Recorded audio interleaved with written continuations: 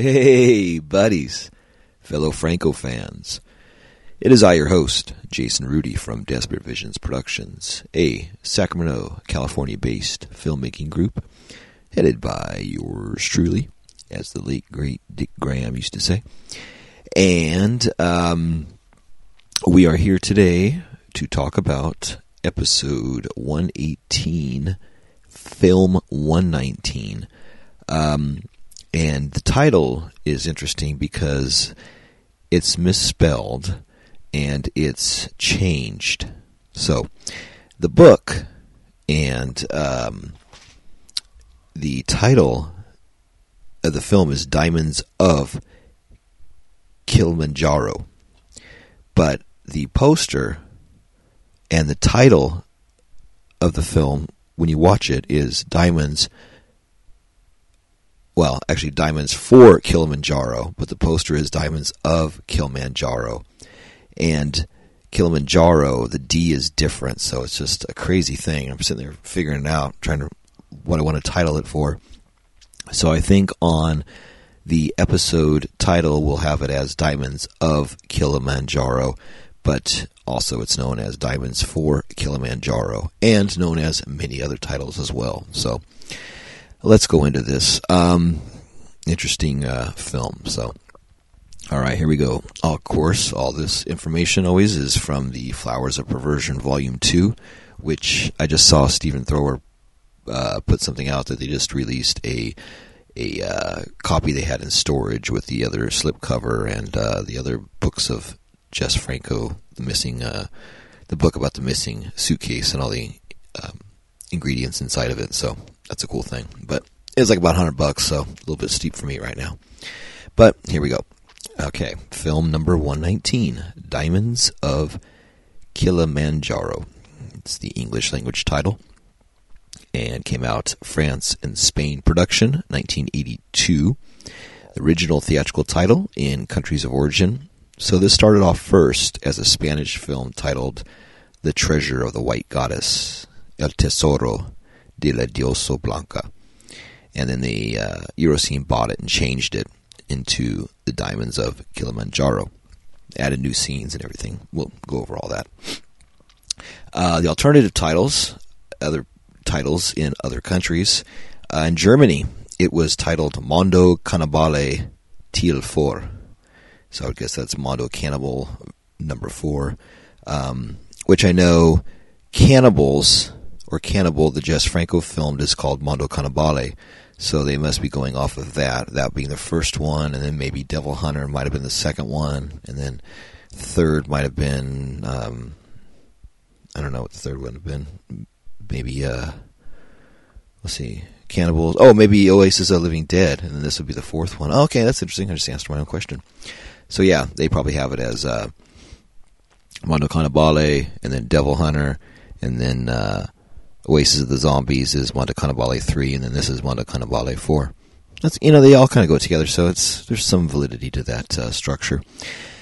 Let's see, the Euroscene poster, Diana the Young Savage, Diana la Savagane. The Finnish video, it's titled African Predators, African Salischa. And then we have the Greek DVD, Treasure of the White Goddess. Unconfirmed titles, CNC archive document, Banga, the Black Goddess, Banga, le Dresse Noir. Export title, question marks on both, Banga, Black Goddess, or, let's see, Bamga with the M, Bamga, Black Goddess, or Treasure of the White Goddess. Production companies, Elite Films out of Madrid and Euroscene out of Paris. Euroscene, I'm getting fascinated with them, actually. They're always a different chapter of Franco's universe before and after, and for all their shortcomings in that, I do admire what they did. So, and they're a little company that could, Theatrical distributor, Lauren Films, SA out of Spain, and Venus Films, SA Spain out of on the poster. Unreleased theatrically in France. So, interesting. I wonder if that was Well, no, Kilimandjaro probably played. Anyway, shooting date circa November, which is just last month, of 1982. So that's cool, coming up on about the 40-year anniversary of that. 40-year anniversary of Diamonds of Kilimandjaro. Woohoo! No. Got its deposit legal number in January 25th of 83. Played Madrid July 18th of 83. Then played Barcelona in January 14th of 85. And French visa issued February 26, 1988. Theatrical running time, Spain. The El Tesoro de la Diosa Blanca, the Treasure of the White Goddess version, played at 91 minutes, and Diamonds of Kilimandjaro, French version, 93 minutes. And video and DVD running times, same 86:48 for White Blanca, and 95 minutes 12 seconds for Diamonds of Kilimandjaro. The version I watched was 83 minutes. 85. That's interesting. Shriek Show DVD. Or maybe it's the other one. 86 or 83. Still short, though. That's interesting. That's interesting because I got the MVD Classics, and off of that was Shriek Show. This is 2018 release. Okay. It's interesting. The running times are all different. Says, note the Spanish Ministry of Culture lists the debut Spanish release as Madrid, June 3rd of 83, but this is not born out of my press sources. Okay. All right, director. Of course, we know who that would be, Jess Franco. But in the French version, he's billed as C, just one letter for his first name, C. Plot, P-L-A-U-T, C. Plot. That's funny. I wonder if that's like a funeral thing, like a plot. Executive producer for Elite Films, Rogelio Lopez Fernandez. Screenplay by Jess Franco, supposedly based on the novel Fuego Cruzado by Edison Marshall, as Edison Marshall. It's like QT Marshall. Assistant director Lina Romay, which explains why she's not in the film that much. And she's, of course, billed as Rosa M. Almoral, which is a version of her real name. Director of photography, Jess Franco as Joan Almoral.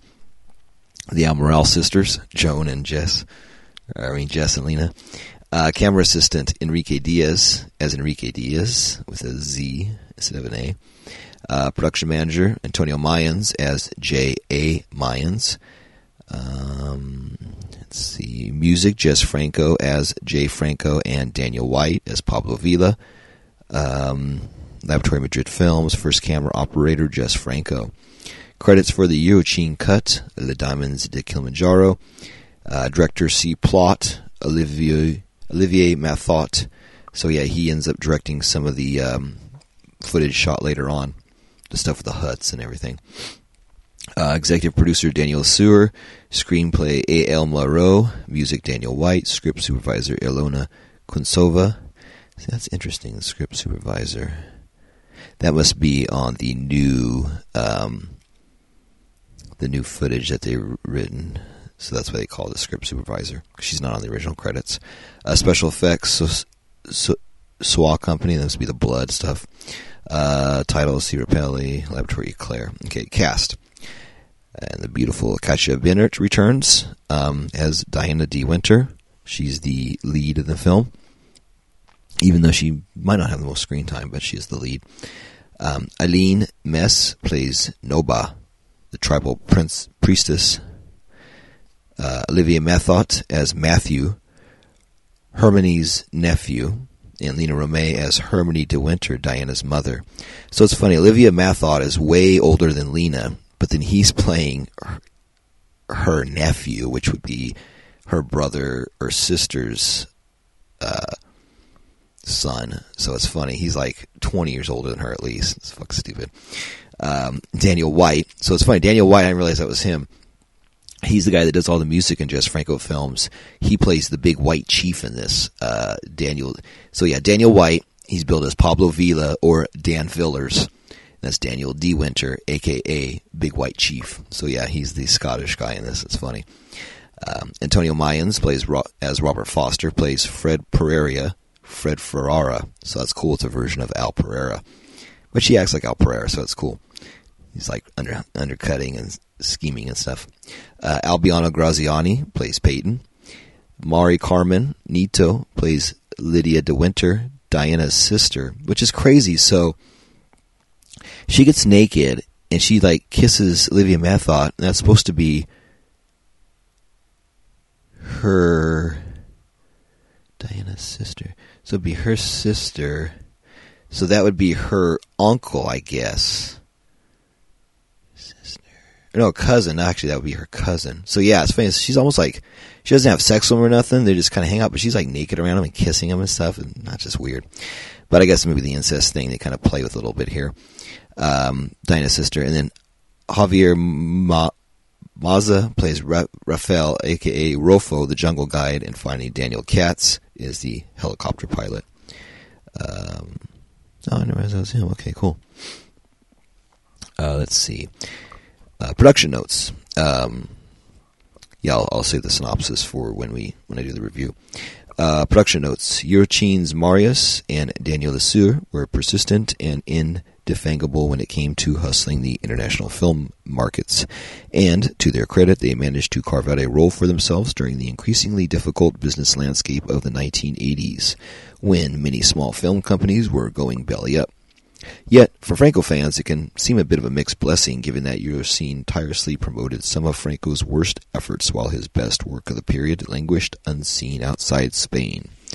Their distribution of The Cannibals, Oasis of the Zombies, Diamonds of Kilimandjaro, and Golden Temple Amazons may have been a triumph from a business standpoint, but by making these tatty and unconvincing films the most viable example of Franco's output, they contributed to his plummeting reputation in the 1980s. A good example is El Tesoro de la Diana Blanca, which Franco made for the Madrid-based Elite Films. The Lesueurs bought it and transformed it into a Eurocine production called Diamonds of Kilimandjaro, with the addition of new scenes and a partial rescore. From the same Spanish company, they also acquired Franco's moody, minimalist tone poem, Fall the House of Usher, turning it into Neurosis, with the addition of copious black and white flashback to the awful Dr. Orloff, and new scenes shot in Paris featuring Olivier Mathot. It's likely, given that both titles were originally bankrolled by Elite Films, that they were purchased as part of the same package sometime in 1984. While filming El Tesoro de la Diosa Blanca on location in the Canary Islands, Franco took the opportunity to shoot some additional scenes for his 1981 horror film Oasis of the Zombies, recasting two roles with Spanish actors to create a Spanish-language variant called La Tumba de los Muertos Vivientes. Oasis star Javier Maiza was already on hand, playing El Tesoro de la Diana Blanca's Rafael, so it was easy for him to reshoot his Oasis scenes. He plays the same character called Blabbert, opposite Henry Lambert in Oasis, and Fajardo in Tumba. The sandy palm tree clearing scene toward the end of El Tesoro de la Blanca had previously been used as a titular Oasis of the Zombies. Yeah, I noticed that. There's a scene where they go through where you see these palm trees and there's a bunch of cut palms, branches and stuff laying in piles next to them. I totally recognize that as the location for Oasis of the Zombies. It's funny he mentions it here as well, so that's good.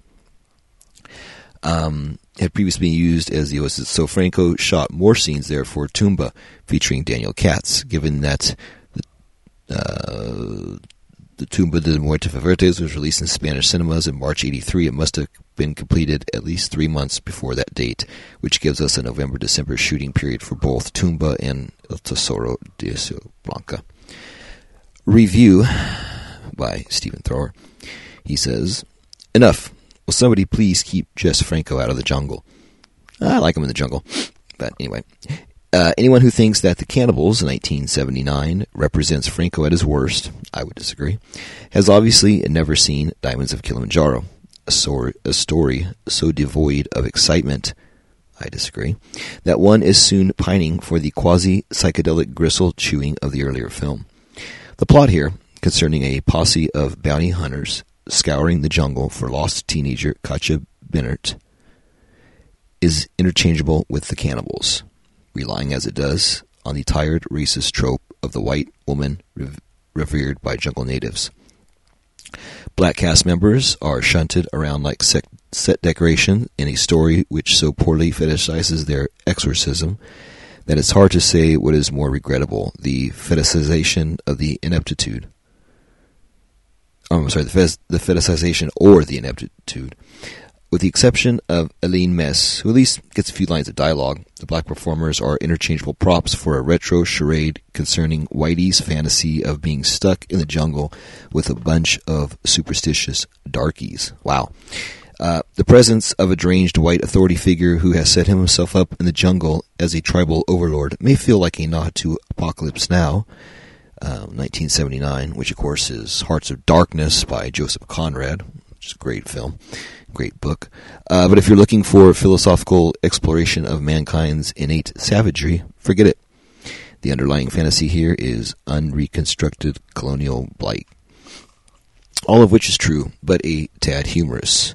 It should also be pointed out that the film's white imperial overlord is played by Franco's regular composer Daniel White, with a terrible Scottish accent, an introductory skirt of bagpipes on the soundtrack, and a tartan tam o' shanter perched on his head.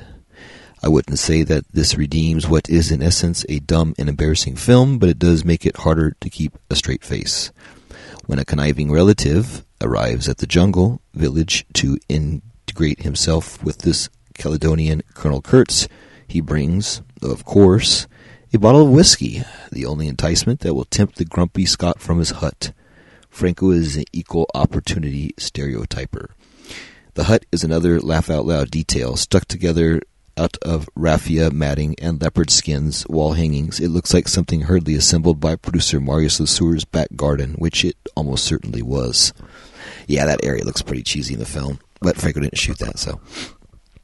The obvious box office draw here is Katja Bennert, whose youthful beauty is no more diminished by this silly and uninvolving drama than it is by the few smears of mud which connote her jungle life. Whereas Bennert's tender age precludes her earlier Franco films from distribution in English-speaking markets, here she's 18, thus opening the way to a DVD release in the USA. She doesn't get involved in the film's meager sexual activities, but she is topless much of the time.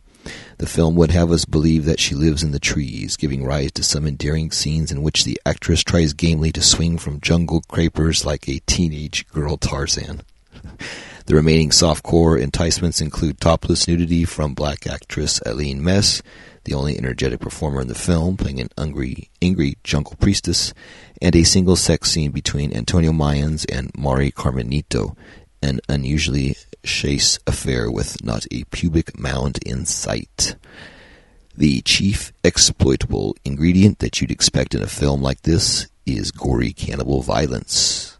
But Franco typically offers far less than his peers in that area, piteously avoiding the gristle, except for a medium shot of Noba waving a severed head, with no gut-ripping, no flesh-chewing, and no impalement of screaming Caucasians to liven things up, a la Regaro Diodato or Imperator Lindsay.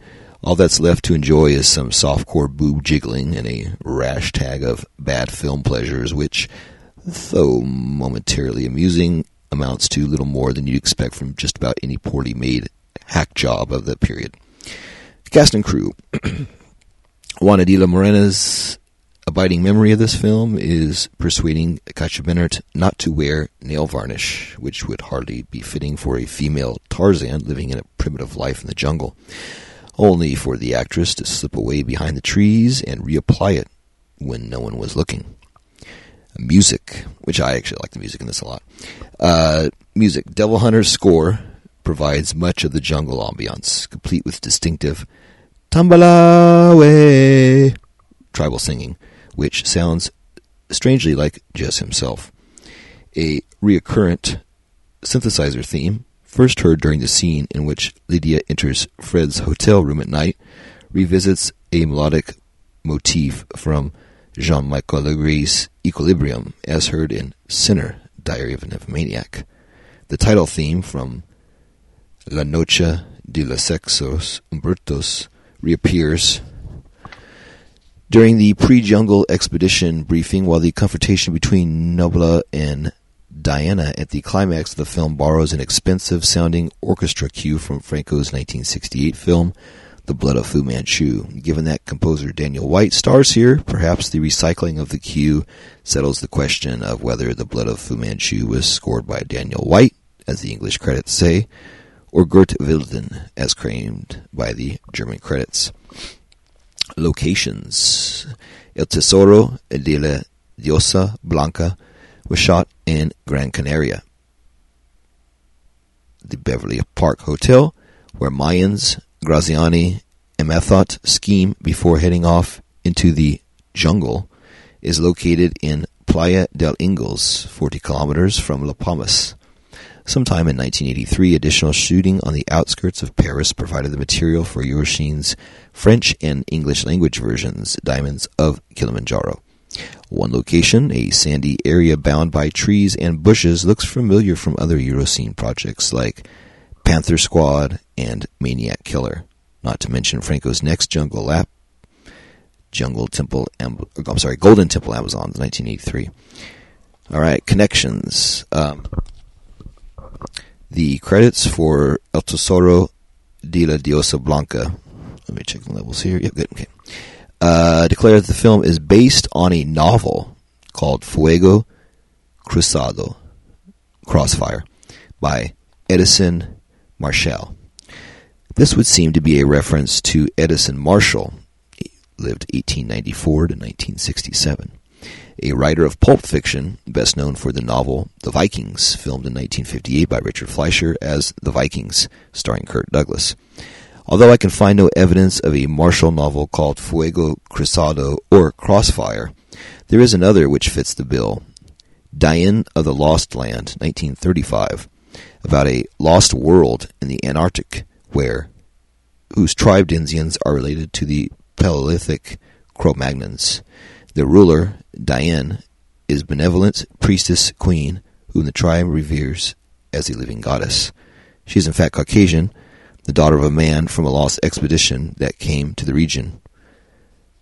It almost sounds like she or something.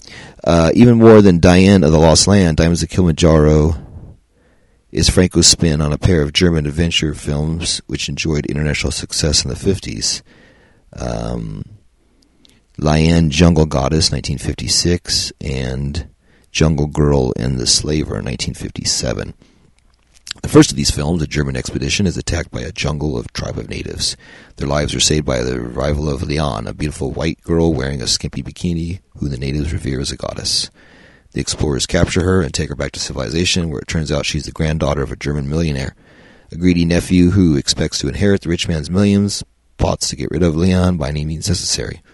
The second film, a posse of rich relatives head off into the jungle to track her down before she's abducted by slave traders. That sounds very familiar. That's funny. The decision to reach back to such an old-fashioned type of film was almost certainly inspired by the contemporary success of George Lucas and Steven Spielberg's 1981 film Raiders of the Lost Ark, which was just about a year before this was made, which took as its primary model the sort of Saturday matinee adventure serials popular in American cinemas in the 30s and 40s.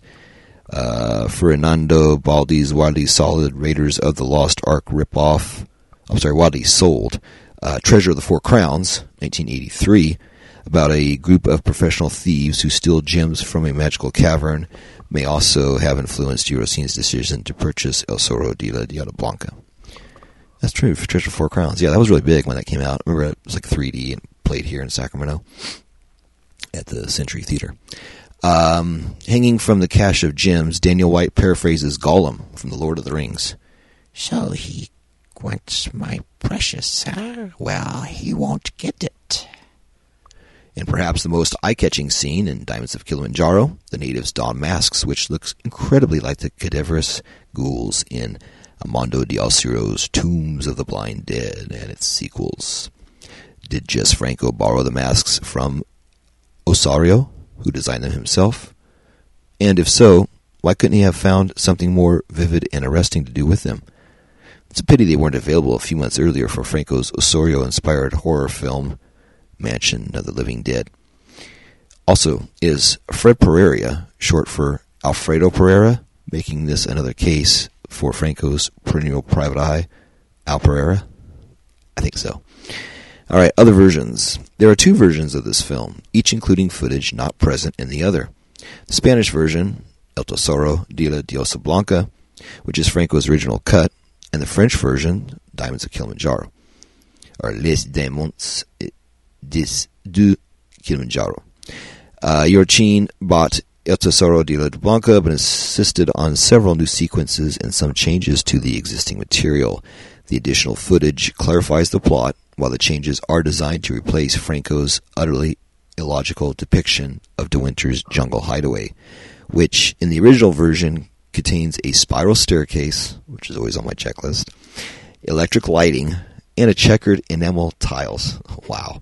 For a jungle cave, he has, once again, spiral staircase, electric lighting, and tiles. Franco simply shot the scenes for the cave interior in a dimly lit hotel, probably a bar or the enter room to the hotel toilets.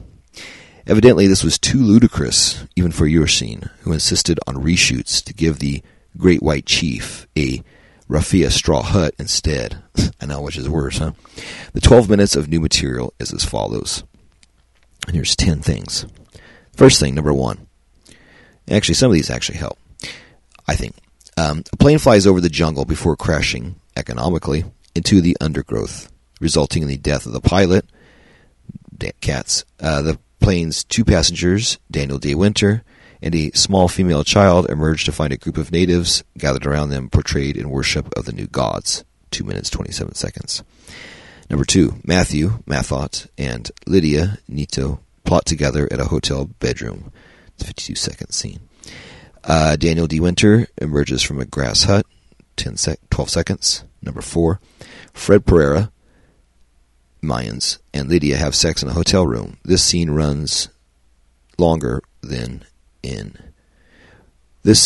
for longer in Diamonds than in the original version, 45 seconds. Number 5, after Peyton Graziani fires at a group of natives, 3 of them run to the village and alert the others. Their priestess, Noba, tells them they must fight the intruders while Daniel De Winter observes from behind her, 1 minute, 26 seconds. Number 6, at the tribal village, a group of natives sit in a circle and play music while Noba dances, 1 minute, 45 seconds. Yeah, it's a cheesy scene. I don't know if that was needed. But, it's very sensationalistic.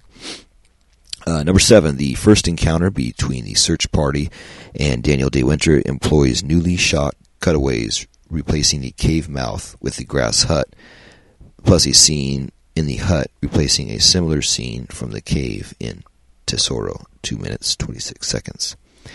Shots substituting the grass hut interior for the cave interior during the scene in which Pereira robs the sleeping De Winter's jewel stash. That's number 8, 15 seconds. Number 9, Noba sees Pereira escaping and runs into the village to summon the tribe, 1 minute, 8 seconds. And finally, number 10, which actually is okay. Noba speaks with De Winter outside the hut, thanking him for killing Pereira and admitting that she is motivated by hatred for whites, who seek only to occupy and destroy the jungle. She plays along with De Winter's Great White Chief fantasy because the old gods were dead and she needed something new to motivate her people. 1 minute, 5 seconds.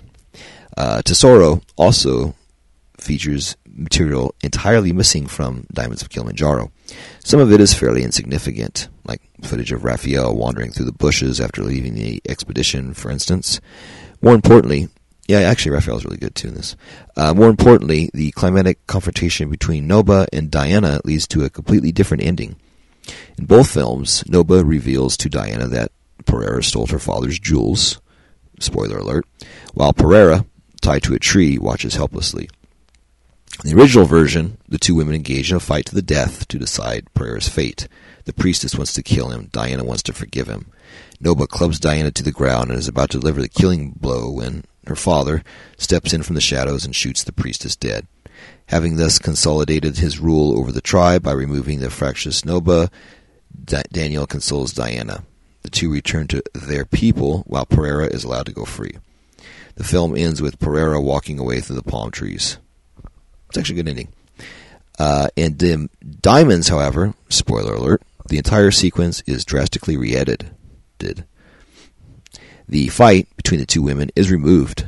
Perhaps it looks so feeble and absurd? ? And instead of Daniel shooting Noba, the cutting arranges for him to shoot Pereira in the back. We don't see the impact, nor do we see Pereira fall. It's all done with cutaways, audio overdubs, and reaction shots. Daniel consoles his distraught daughter, telling her that Pereira would have brought more outsiders back to the village in search of the jewels, and the lovelorn girl simply skips off into the jungle. So, yeah, that's what they got on that.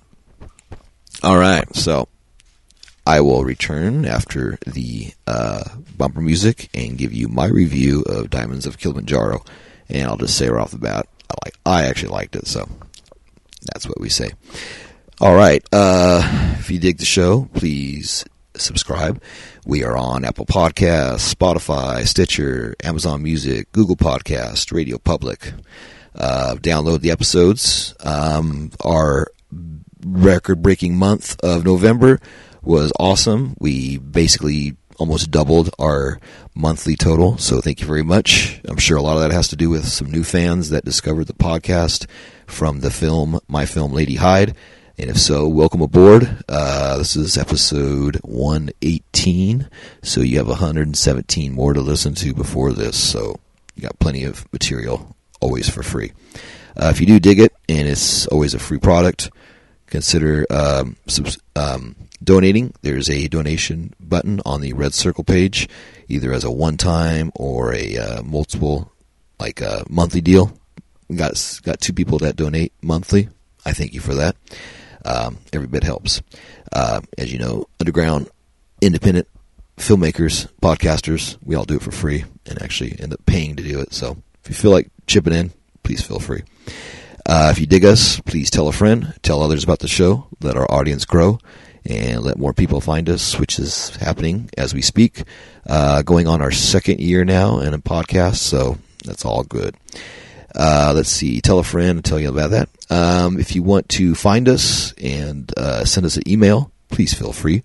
You can reach us at francoobserver@yahoo.com. francoobserver@yahoo.com. We got pages on Facebook, and we have pages on Instagram for the Franco Observer podcast. You can find us there, add it, and you'll see new material added all the time. All right, so thank you very much once again for listening to the Franco Observer podcast.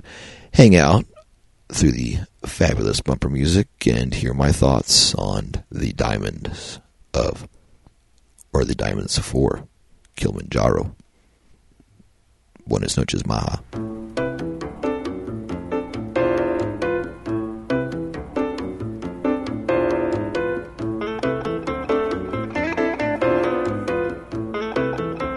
All right, we are back with episode 118, film 119, Diamonds for Kilimandjaro. All right, so if you listened to the first half of the show, you heard my reading of Stephen Thrower's comments on this film, Diamonds of Kilimandjaro, and its original version, which we went over all that earlier. Let me see. Let me get back to my place here. So, I watched this earlier. I have the double feature DVD, the MVD Classics. I saw these both on Blu-ray, I believe, and DVD, and I figured just to get this version because it looked like it didn't have a lot of extras and stuff, so I just got this. It's pretty good. It's got both versions on here, Golden Temple Amazons and Diamonds for Kilimandjaro. Yeah, it's funny because in the cover you look at it and it's totally... I guess there's diamonds. There's like a treasure, but I don't know. It's the cover of it almost looks like the gal's like a Native American gal standing in front of like diamonds falling around her, and just gave it a totally different impression of what I thought it would be. So let me give the synopsis. and then I'll give you what I saw and the Franco list and all that good stuff that you have come to know and to expect. So, here we go. All right, synopsis. A plane crashes somewhere in Africa, presumably near Mount Kilimandjaro, hence the title. The pilot is killed, but the two survivors, an old man called Mr. De Winter, not Old Man Winter, but Mr. De Winter, and his young daughter, Diana, are rescued by a primitive tribe. Sometime later, treasure hunter Fred Ferreira and his sidekick Peyton arrive, searching for a cache of legendary gems that the tribe are rumored to possess. The hunters are captured, but before the tribe's people can kill them, they're saved by Diana, who is now their resident white goddess. She allows the two men to leave, whereupon they return to civilization and inform Diana's dying mother that her daughter is still alive. Accompanied by Leda De Winter and Matthew, two money-grubbing relatives who stand to lose an inheritance if Diana returns, and the principled Raphael as guide, they head back to the jungle in search of Diana and the jewels. So yeah, right off the bat, it's a jungle film, which we talked about earlier. I don't mind the jungle films. I actually kind of like them. Like X-312, Flight to Hell, Cannibal, Oasis of the Living Dead. What was it? Some of the Dietrich prison films take place in the jungle and all that. So, I mean, I'm not a hater of them, but I'm not a lover of them either, but I think it's pretty fun. This starts off with, opens with jazz and the like desert plane, the actual plane, Plane, P-A-L-A-I-N, plane, the planes. Also, it's funny because plane, as in High Plains Drifter, is also plain as in ordinary, just very plain. But then a plane is a different spelling as well. So we have the desert plane and a plane landing on the desert plane. And we saw that. And of course, we have our nudity right off the bat, 7 seconds in. Big departure from the last film, The Neurosis House of Usher, where there's very little excitement, very slow, very boring. This, I think, has a lot more excitement, even though Thrower doesn't believe so. I think there's a lot of good little pops that are fun to watch. It keeps you going. We have the 7 seconds in, the first nudity, the cheap hut area with the painted tribe, which I had mentioned. Those were all filmed later on in the Euroscene's backyard, literally. We have backyard cuts to a field where the natives plane crash. The natives worship the father and the daughter, which we talk about. Then we have Katja Benner, the star, naked in a tree with a monkey eating papaya. It's kind of a funny scene. And with her, I wanted to point out, I guess she wears nail polish. I got to look closer, but it's funny. There's scenes of her wearing these like brown sandals, and you wonder where she got these sandals from, like adult-sized sandals. Maybe somebody else that was there that they killed, or maybe they just weren't supposed to show her feet, and they did. But there's a scene where she's wearing sandals. But I did like that her face, she had like a lot of pimples, and she had hairy armpits, which was really good because it looked natural. It wasn't like she had a bunch of, medicine on her face or shaved her armpits or nothing. I liked that she had those things. So, I mean, she did look a little bit kind of, wild, which was good. She wasn't too, cut up and everything. Her hair was wild and let her body hair grow and everything, and her face, just how it was, no makeup. So, that was nice. She's Deanna, and she lets the thief free, which we see. And it's funny, so all the natives in here, the tribesmen, they all have different paint. Not as crazy as cannibals and Devil Hunter, but they have like half their face painted, or polka dots on one guy. It's pretty funny. But their face paint isn't as wild as the other Franco films. And then it cuts to Lena. So Lena in this film, that's one thing that could be a drawback. Most things is Lena in it, and how important is she? In this, she plays the mother, so she's like this sickly woman with makeup on and covered head to toe in bed. She shows no skin, so it's funny. It's a different version of Lena. She's sick, mother of Diana, in bed, and talking to Olivia Mathot, which we learn is her nephew, which is pretty stupid casting. The English dubbing I thought was bad, because like a lot of it doesn't match, and of course, that's coming from me. But some of it, the voice is really odd. And also, too, I noticed that Albino Graziani, which has been in a few films by now from Franco. Never noticed it before, but maybe it's just this film. But he really does resemble Merle Haggard. So, yeah, look up Albino Graziani, or if you know who he is, then look up Merle Haggard. You'll probably have a nice laugh. Old Merle Haggard, like from the 70s and 80s, you know. So, yeah, it's funny. Then we have the scene of the naked woman on the bed. Her name is Maria Carmen, the lead of De Winter. And so she's, I guess, I'm trying to figure out the thing. It's nephew, is her sister. So they would be cousins, I guess. Olivia Mathaw, who's probably like in his 60s, and then you get this girl who's probably like in her 20s, and then she's like laying naked in a bed next to him. They kind of kiss and stuff, and they make you think that they're a couple, but then they're like cousins or brother and a sister or related in some way, so it's very odd. But, yeah, you have her, and then Olivia Mathaw's like sitting there smoking and drinking a lot. And then I have another note here. Deanna visits her dad, the big wife chief, Scottish, which is funny, Daniel White. I didn't know it was Daniel White till after I watched the film. I thought it was really odd casting, and the guy wasn't that good of an actor. But then as I realized who he was, I'm like, okay, well, that makes sense. He's the composer. He's not really a professional actor. But, yeah, he's very odd in this film. Very odd. Gives odd expressions, and his delivery's not the greatest, but it's, I guess, to be expected from a non-professional actor. Let's see. So, yeah, he's Big White Chief, which is funny, a Scottish guy. And then we have a scene where Antonio Mayans is laying naked in bed sleeping, and the woman, Lydia de Winter again, the beautiful girl who gets naked in it a lot. Actually, there's a few naked gals in this, like 3 or 4, but she's her and Katya are the two leads in here. So she comes into the room, and Antonio Mayans gets out of bed naked, holding a gun on her. You see his butt. It's a pretty funny shot. He's sleeping naked. Then she comes in, they talk, and then they have sex. So, of course, you know. I liked the music, the mix of music. It had like the jazz. It had the Devil Hunter stuff. It had a lot of other Cannibal. There's other tribe. But then it also had like this new wave keyboard stuff, and it had the jungle drums and the chanting. And it was a nice mix of music for me. It was like 80s and 50s and 60s and 70s, all mixed in together. It was really cool.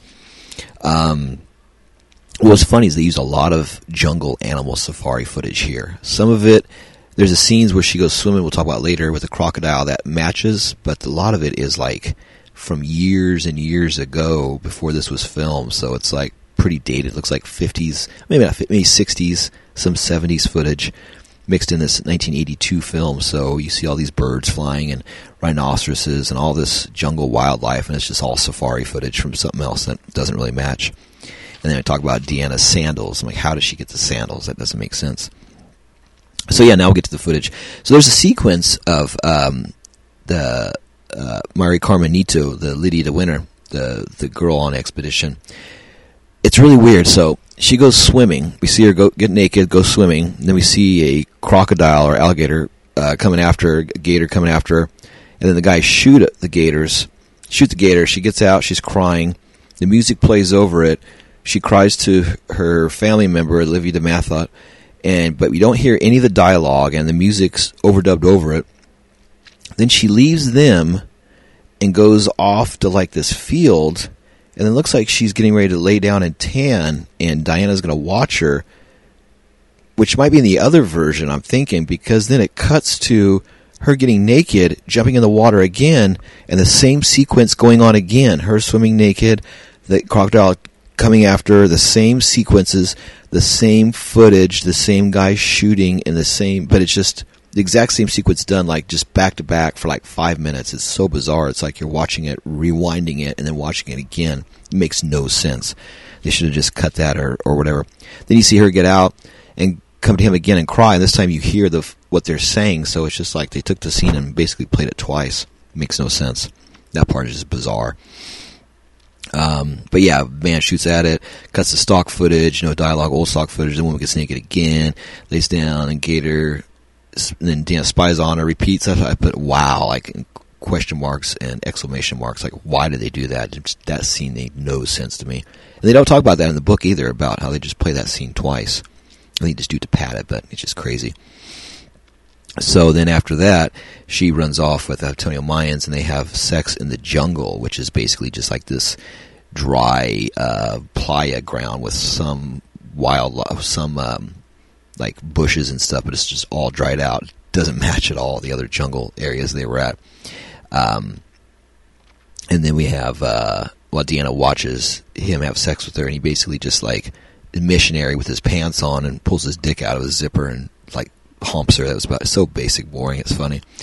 And then let's see. Oh yeah, and then other of course stock footage of all the rhinoceroses and jungle cats and everything. Then they show a deer out in a field. And that's just like, I didn't know there was deer in the wildlife jungles, but what the hell, you know.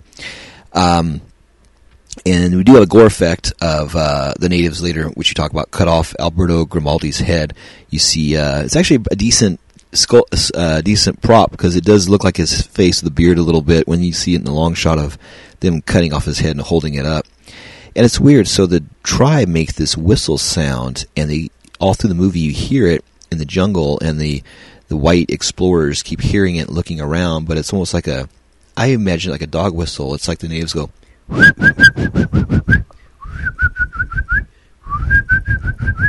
So they just basically do this whistling, which is weird, and it's almost like a dog whistle, like they're whistling for the dog, like, come here boy, type of whistle, but that's their like bird whistle or something to scare the people. It's bizarre.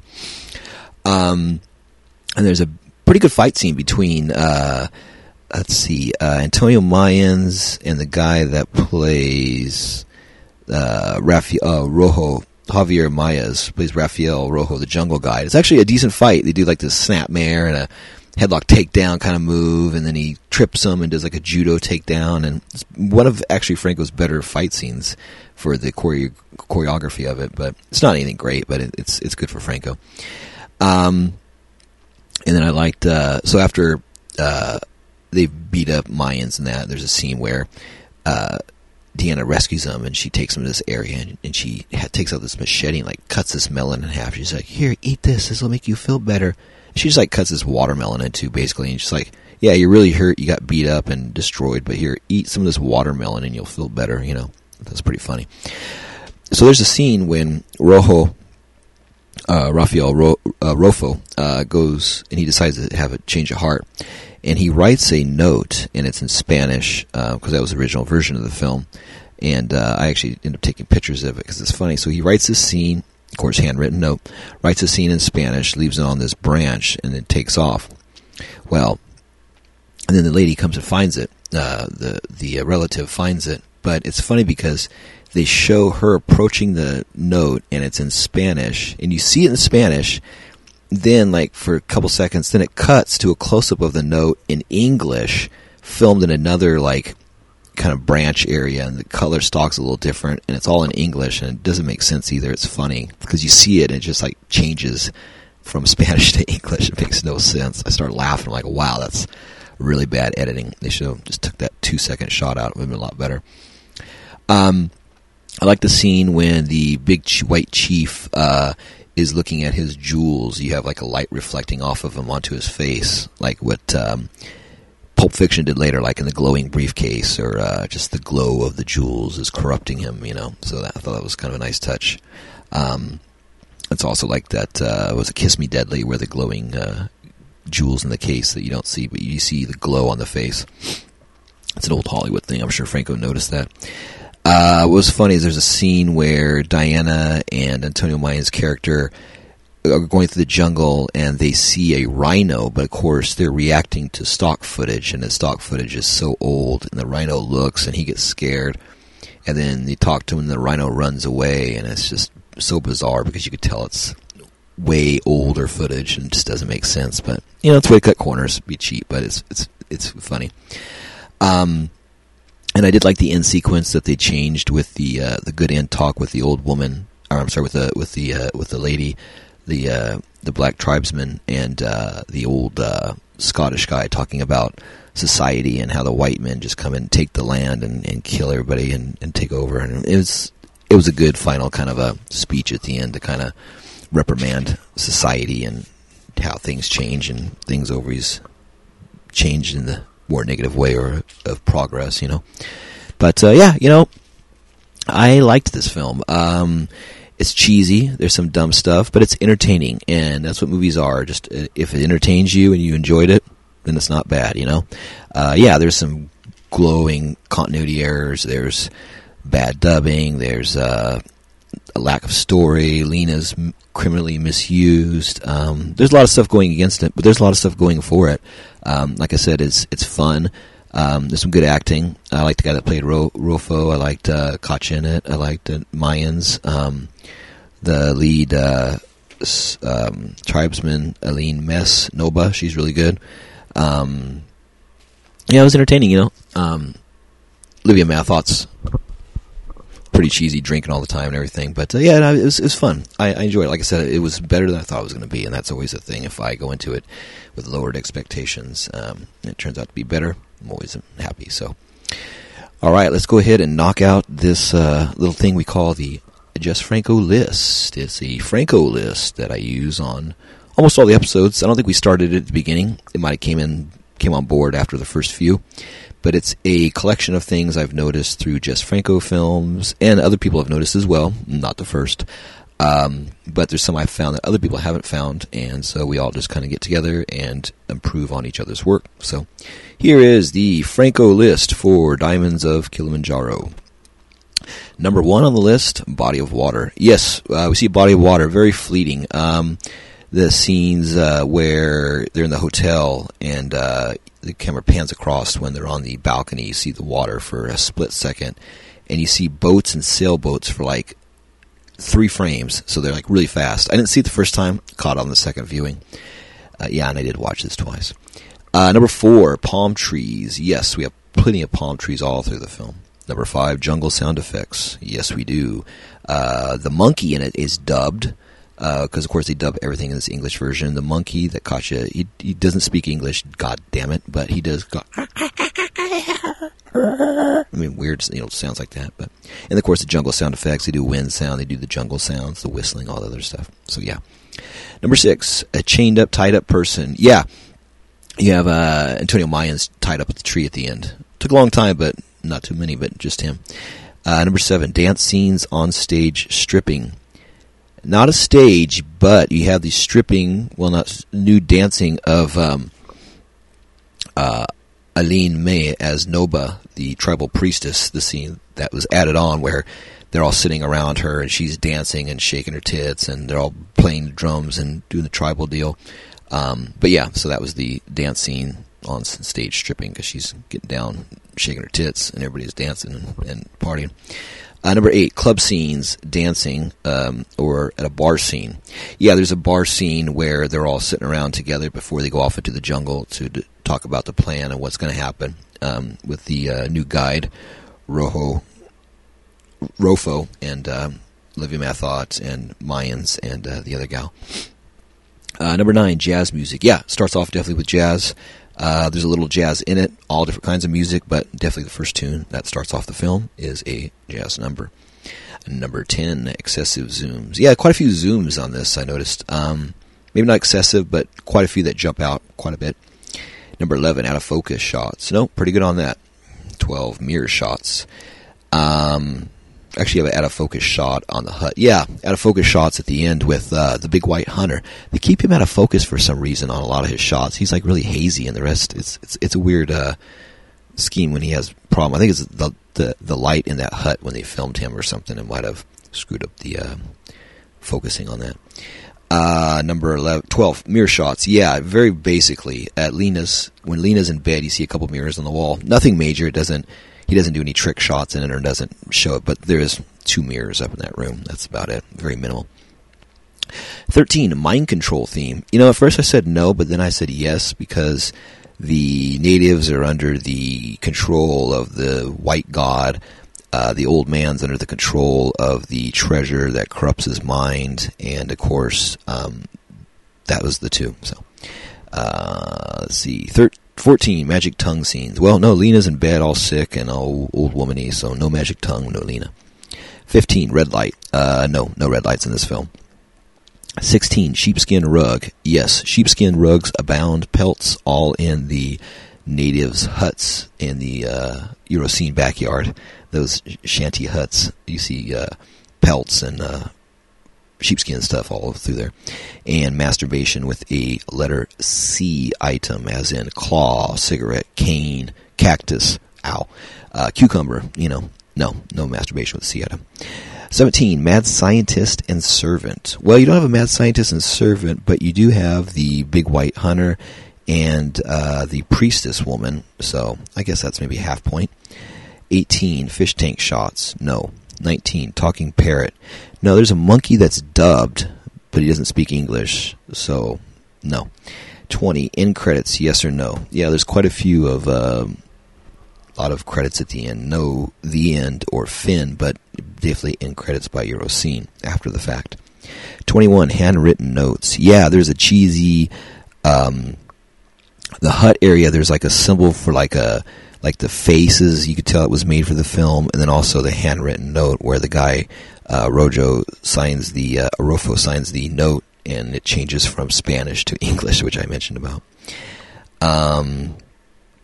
22, spiral staircase shot. No, but I learned that in the original version, there was a spiral staircase in the cave, which was changed from the El Tesoro de la Diosa Blanca, Treasure of the White Goddess version, has a spiral staircase in his hut, or in his cave, but this version doesn't. 23, inept cops. No. 24, belly chains. No. 25, kinks. I guess, I don't know, racism, I guess, naked Tarzan stuff. Oh yeah, there's a lot of scenes of her swinging naked in the jungles on these vines, which is pretty humorous. It has nothing to do with the list, but I forgot to mention it if I would have kicked myself. There's some funny scenes where he's trying to show her swing from tree to tree on these vines, and it's pretty cute, but it's, wow, yeah. Let's see, 26, great headboards. No great headboards in this because there's no great beds, really. Just the hotel, nothing major there. 27, fear or desire. Be desire. They all desire the money. They desire the treasure, the diamonds of Kilimandjaro, the desire to, rob and be rich. 28, acoustic guitar player. No acoustic guitars, but acoustic drums. Or not, that would be acoustic. But there's, there's drums, old bongo drums and other acoustic instruments they play, but yeah, maybe not. Cause what would that be? That would be drum. I forgot what those are called. Not acoustic, but it would be anyway. So get back to me on that. 29, reading a book scene. No, I don't think they might read a map or something. But no, sit down and reading a book scene.